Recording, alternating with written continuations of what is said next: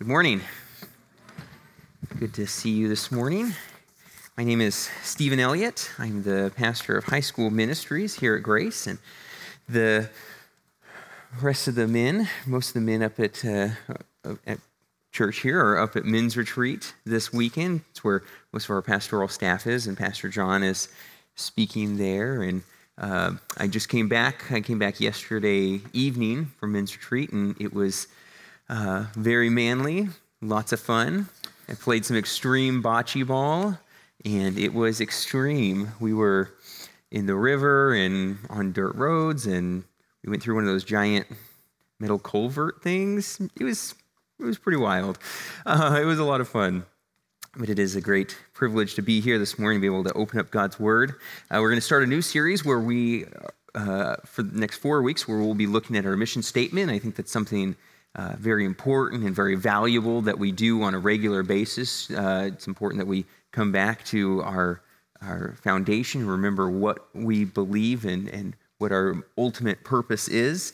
And our mission statement, as you can see, is inspiring Christlikeness by reaching out, raising up, and reverencing Christ together. This morning, I will be talking about inspiring Christlikeness.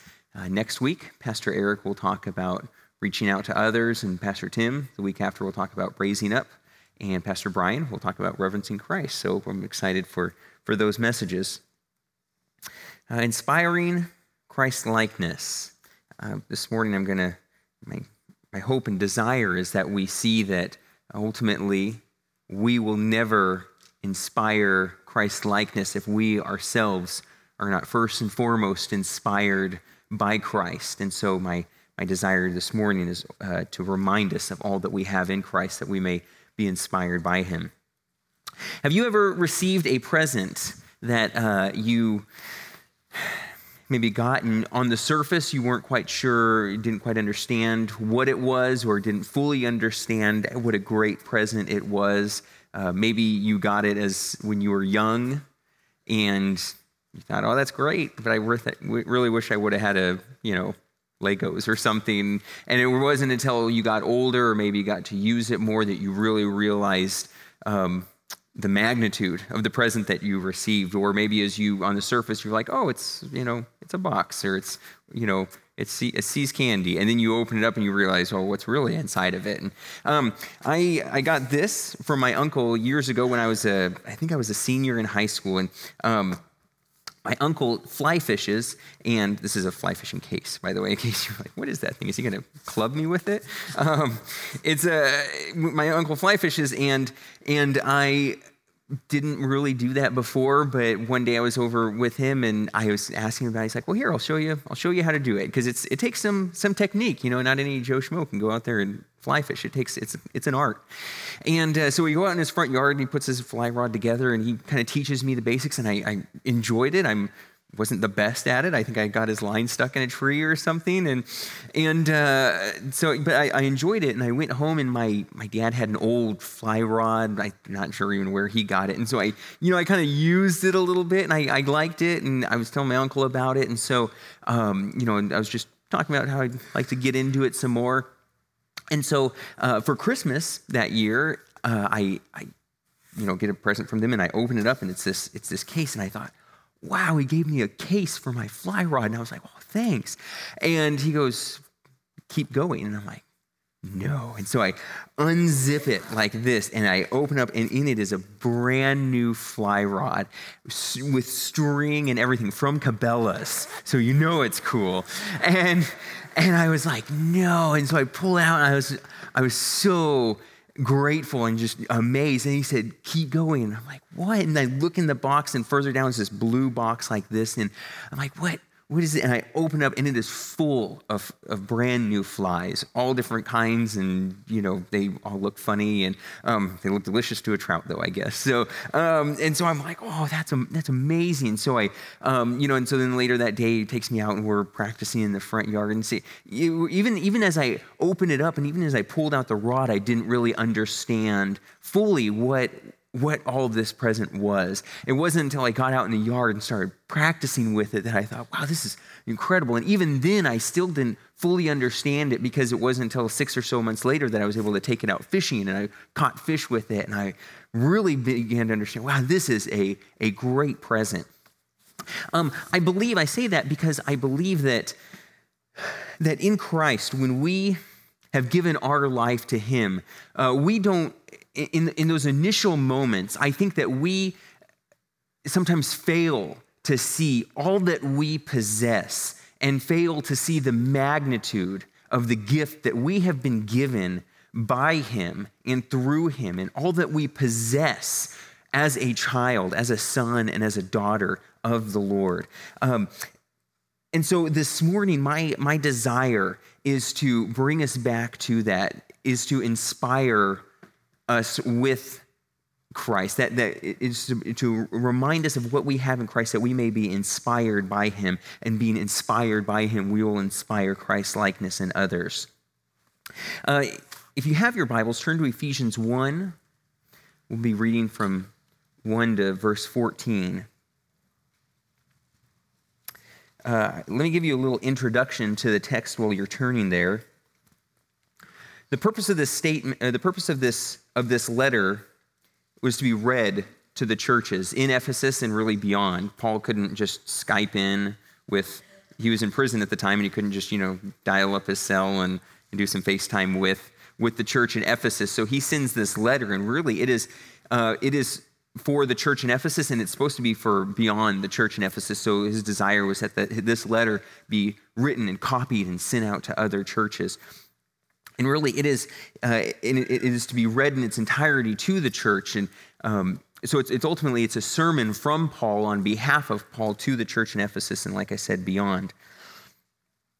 It is ultimately a sermon on the mystery of the church, the bride of Christ. And this opening section is a section of teaching, but it's a section of praise. He opens his letter, he opens his sermon in praise, similar to how we do. We open our time together, our time of meeting, praising and glorifying God, setting our hearts right. And Paul's in this opening section is a section of praise. This was a section of worship, so to speak, to put their minds and hearts of the believers in the right place. It's interesting to note in the section that we'll really be focusing on, verses 3 to 14, in the original, it was really all one sentence. Paul was the king of run-on sentences. You English teachers would have a nightmare trying to diagram this sentence. But in it is a deep and a profound text. It is powerful in what it reveals about the character of God and what it calls us, the body of Christ, to. I want to make two qualifying statements before we read this. Number one, as I said, Paul wrote this to an audience of Christ followers, to the church. And so believers, this message and this text is for you. We who name the name of Jesus, we who bow the knee to him and call him Lord, we who know salvation, we understand this text that is applicable and it is written for us. You who do not follow Christ, if you have not given your life to him, this is not written for you. You can't fully understand the depth of God's love for you because you haven't experienced it. You don't know the forgiveness of God. But the message of this text is that you can. And that's the hope that I want you to take away from this morning. So listen, even if you don't know the Lord, because you can know the depths of God's love and the magnitude of the present that he offers you. Second qualifying statement is that the purpose of this message this morning is to remind us of the depth and breadth of what God has done for us in Christ. And so I will say very little this morning about day to day, day in and day out, how you can live your life for Christ, day in and day out, how you can go about inspiring Christ-likeness in others. Because I believe that we are not inspiring Christ-likeness because we have a weak and petty understanding of what truly has happened when we were saved. And it is only as we are more inspired by Christ that we will truly inspire Christ-likeness in others. Inspiring Christ-likeness is a result. It is a consequence of being inspired by Christ. And so this morning, it is just, our purpose is just to look at the Scripture and be reminded of all that we have in him and be inspired by him, because as a result of that, we will inspire Christ-likeness in others. And your main point, if you're taking notes, I encourage you to take notes. If you didn't get a notes or fill-ins this morning, you can run back there and grab one. I won't make fun of you. You're welcome to do that. But if you're taking notes, as we are inspired by Christ, we will inspire Christ-likeness. As we are inspired by Christ, we will inspire Christ-likeness. As I said, so this message will lay a theological foundation for the messages to come. So it's important that we keep our Bibles open, we keep our notes ready, and we put our thinking caps on, as they told me often in first grade. And finally, don't just think with your mind this morning, but open up your heart. So let's read. This is, again, Ephesians 1:1-14. Paul, an apostle of Christ Jesus, by the will of God, to the saints who are in Ephesus and who are faithful in Christ Jesus. Grace to you and peace from God our Father and the Lord Jesus Christ. Blessed be the God and Father of our Lord Jesus Christ, who has blessed us in Christ with every spiritual blessing in the heavenly places, even as he chose us in him before the foundation of the world, that we may be holy and blameless before him. In love, he predestined us for adoption as sons through Jesus Christ, according to the purpose of his will, to the praise of his glorious grace with which he has blessed us in the beloved.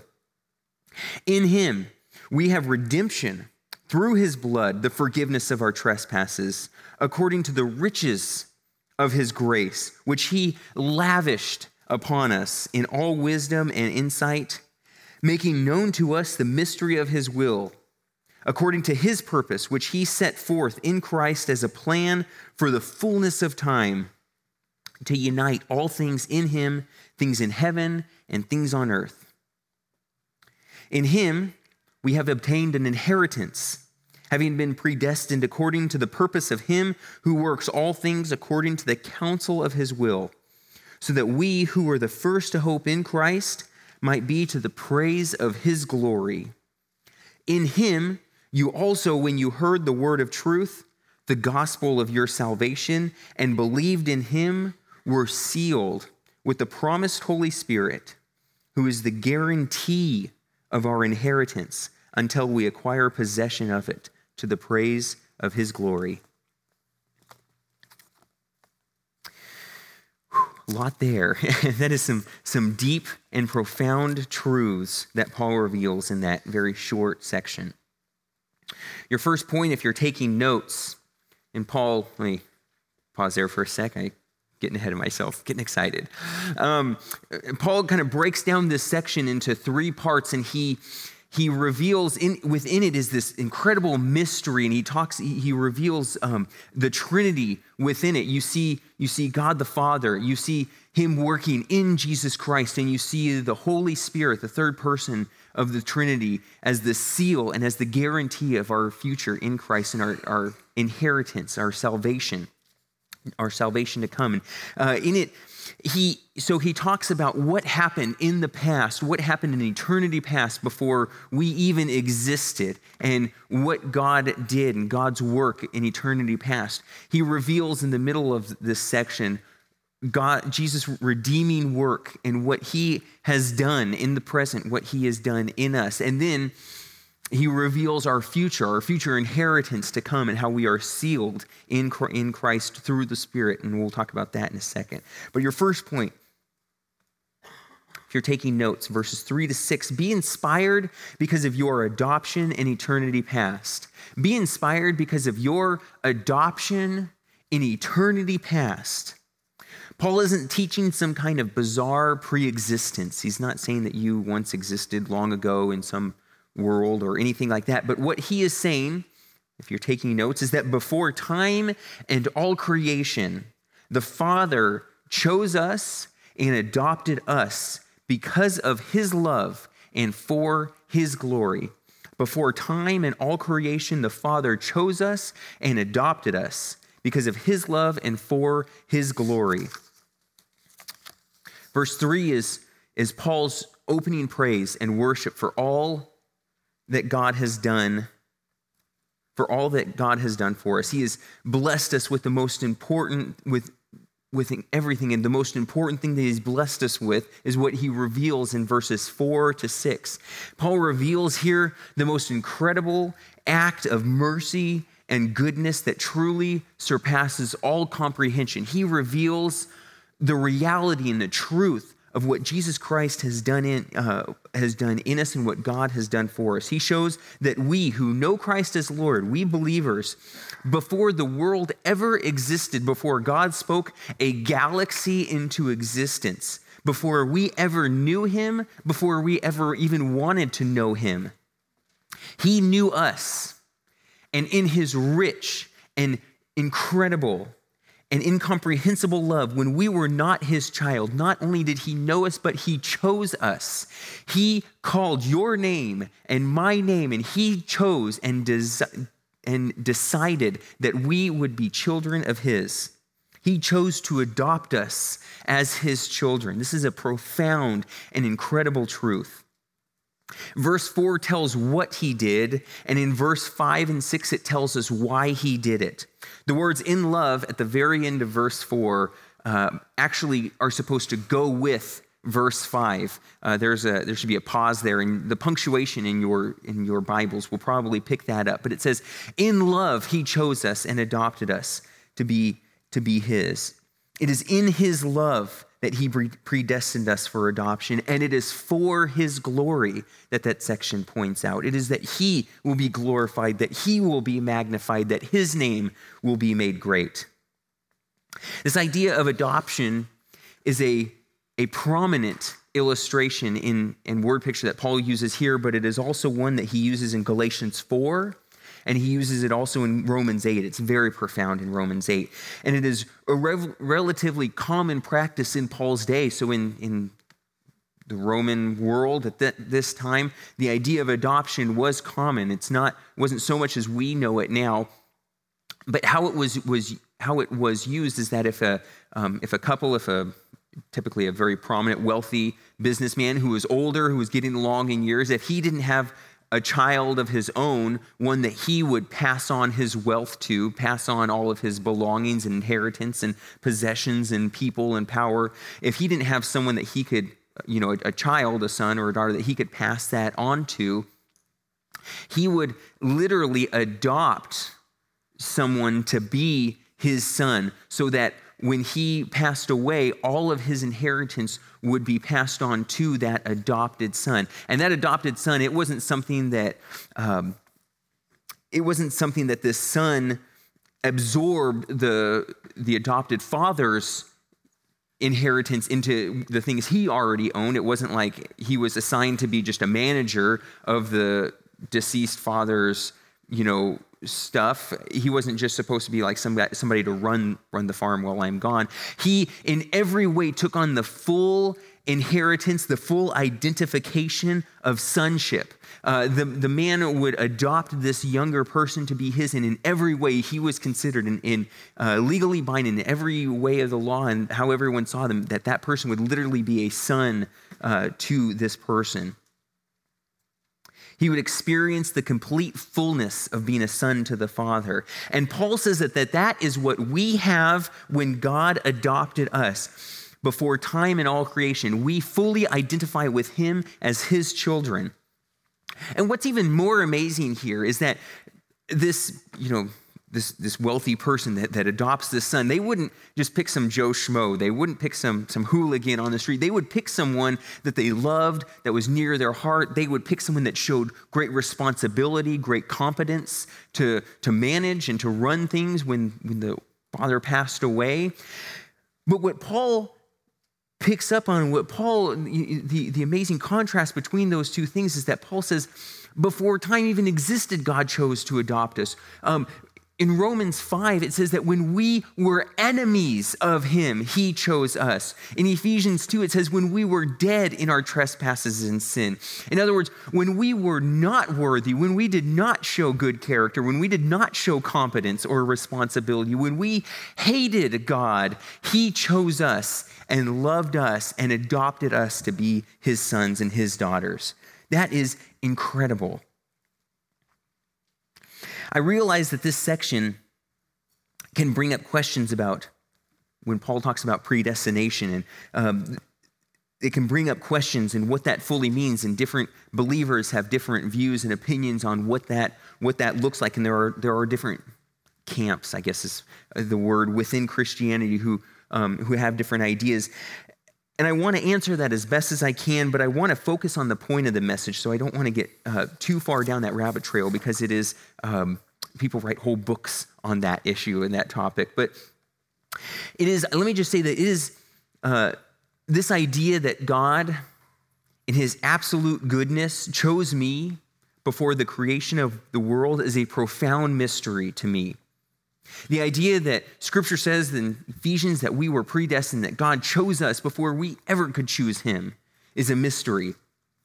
Yet in John 1:12, Jesus says to all who would receive him, who believed in his name, Jesus didn't say that, John is saying that about Jesus, all who believed in his name, he gave the right to become children of God. So John is saying whoever chooses Christ, he gives the right to become children. In Matthew 23, Jesus weeps over Jerusalem, and he says, Jerusalem, Jerusalem, the city that kills the prophets, how I long to gather you to myself. He says, it was my desire to gather you to myself as a hen gathers her chicks, but you would not. You were not willing. In other words, it was on Jesus' heart to bring the people to himself, but they refused. So there is this tension there. There is this struggle with, and this mystery with, Scripture shows that I have a responsibility, that I am called to choose God. And yet it still says that before time and all creation, we were predestined, we were chosen by him. So there is, as I said, this mystery and this tension. And we want to say, does God choose us or do we choose God? We want to make it an either or, but really, Scripture shows both and. Scripture reveals both of these things to be true. Scripture teaches the absolute choice and sovereignty of God Almighty, and yet it still teaches the responsibility of man. I don't know how all that works. If you think about it too hard, it kind of gives you a headache.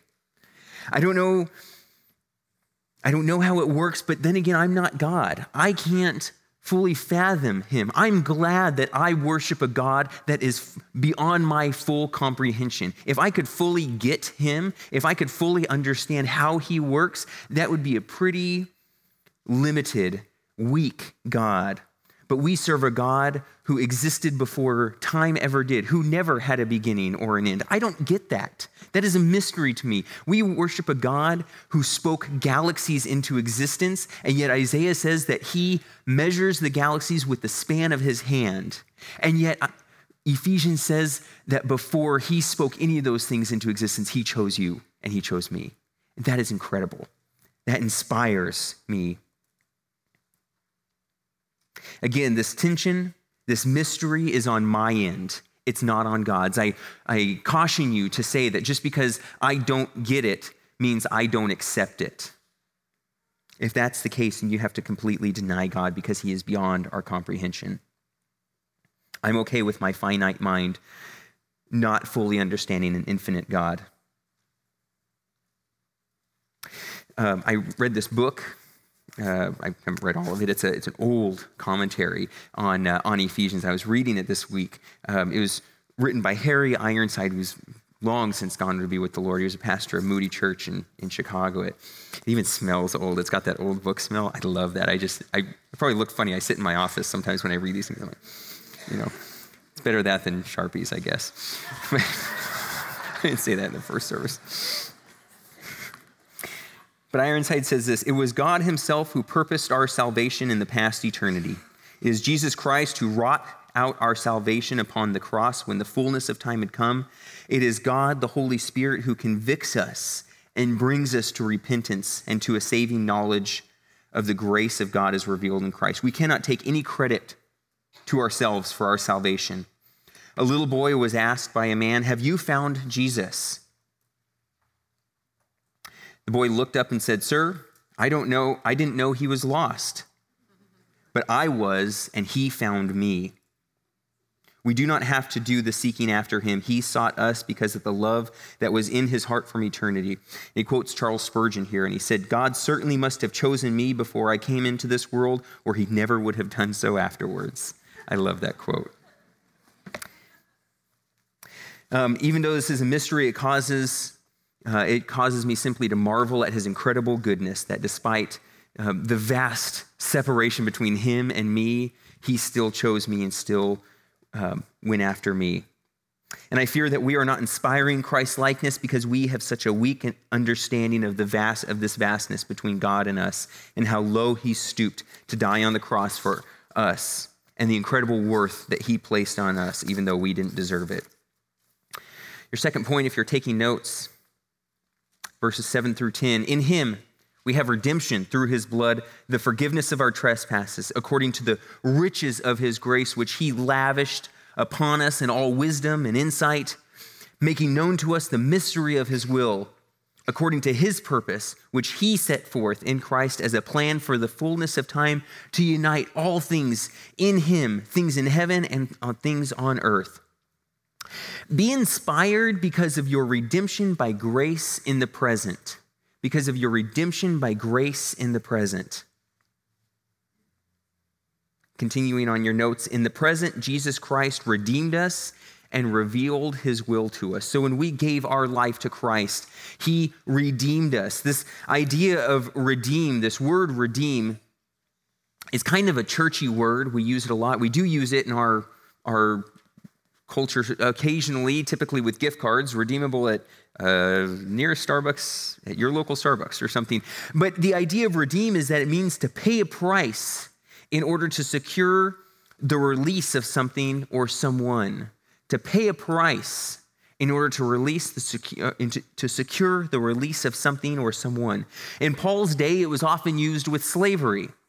It was a legal thing that someone could do where when somebody bought a slave, they possessed them fully. And it was within their rights to release them to freedom, to redeem them, to set them free. And that slave wouldn't, have any fear of being captured or put back into slavery. They were fully free in the eyes of the law. They were redeemed. And this is what Paul is trying to communicate, is that we were slaves and owed a debt to God that could never be worked off. It could never be paid by us, but it could be paid by his son. This is, in one sentence, this idea of redeem is that Jesus paid the debt that we owed to God's holiness. Jesus paid the debt that we owed to God's holiness. And after he bought us, he brought us into a loving relationship with him. And that's what's amazing, is he doesn't say, all right, you're forgiven, petty humans, go about doing whatever you want. Not only did he secure our freedom, but he brought us into a loving relationship with him. What astounds me is that Paul doesn't stop here. It says that he makes known to us the mystery of his will to unite all things together in him. You see, we are not saved so that we can sit passively back on the sidelines. We are not saved so that we can just go about our lives unaffected. We are saved and we are made partners with Christ in this work of redeeming mankind. God doesn't need us. That's what amazes me. He could do it a whole lot better than I could or you could. He could redeem humanity all on his own, and yet he chooses to use us and to partner with us into working out his will and redeeming humanity. That is amazing. What a gift, as Paul says, that has been lavished upon us. We should be astounded by this. We should be captivated, enamored by what Christ has done for us, what he has done in this work of redemption. Not only are we given this gift of salvation and adopted, but we are allowed to be a part of his work, his incredible work in the lives of others. If we just shoot God a little, thanks, buddy, appreciate it. what impact is our salvation really having in our hearts if we are just going about our day, not giving him a thought, just simply occasionally, yeah, thanks for saving me. Kind of earned it on my own, but, guess you helped out a little. No, guys, we need to be captivated. We need to be brought to our knees in gratitude to the one who saved us. If you're having struggle really with this idea of really breaking into your heart, I encourage you, I call you to read Ephesians, read through Romans, do it again and again. Know the depths of the gift of salvation that you have in and through Christ. Verses 11 to 14, in him we have obtained an inheritance, having been predestined according to the purpose of him who works all things according to the counsel of his will, so that we who were the first to hope in Christ might be to the praise of his glory. In him, and this is where he talks about the future, in him you also, when you heard the word of truth, the gospel of your salvation, and believed in him, you were sealed with the promised Holy Spirit, who is the guarantee of our inheritance until we acquire possession of it to the praise of his glory. So he's saying that when we gave our life to Christ, we had the Holy Spirit put in us. And that Holy Spirit is a seal. It is a guarantee of our future hope of salvation. It isn't just this if I've been good enough, I hope I can be saved. This is a guarantee that on the day we die, if we have given our life to Christ, we will stand before him made completely right, fully justified, fully made right in his sight. And this idea of a seal goes back again to the culture. They didn't sign documents stating their legal status. An official wouldn't sign his name to something, but he would put his seal, a signet ring. You've probably seen this in movies where, it's like this, it's this raised ring and it's got an emblem signifying who they were. And it is like our signature of the day. And so they would put their signature on a document and they would say, this is from me. This is legal. This is binding. This is truth. It is as if it is coming from my very lips. And so Paul is saying that we have the Holy Spirit inside of us as a guarantee of what we have in Christ. I think the reason that many, did I give you the third fill-in?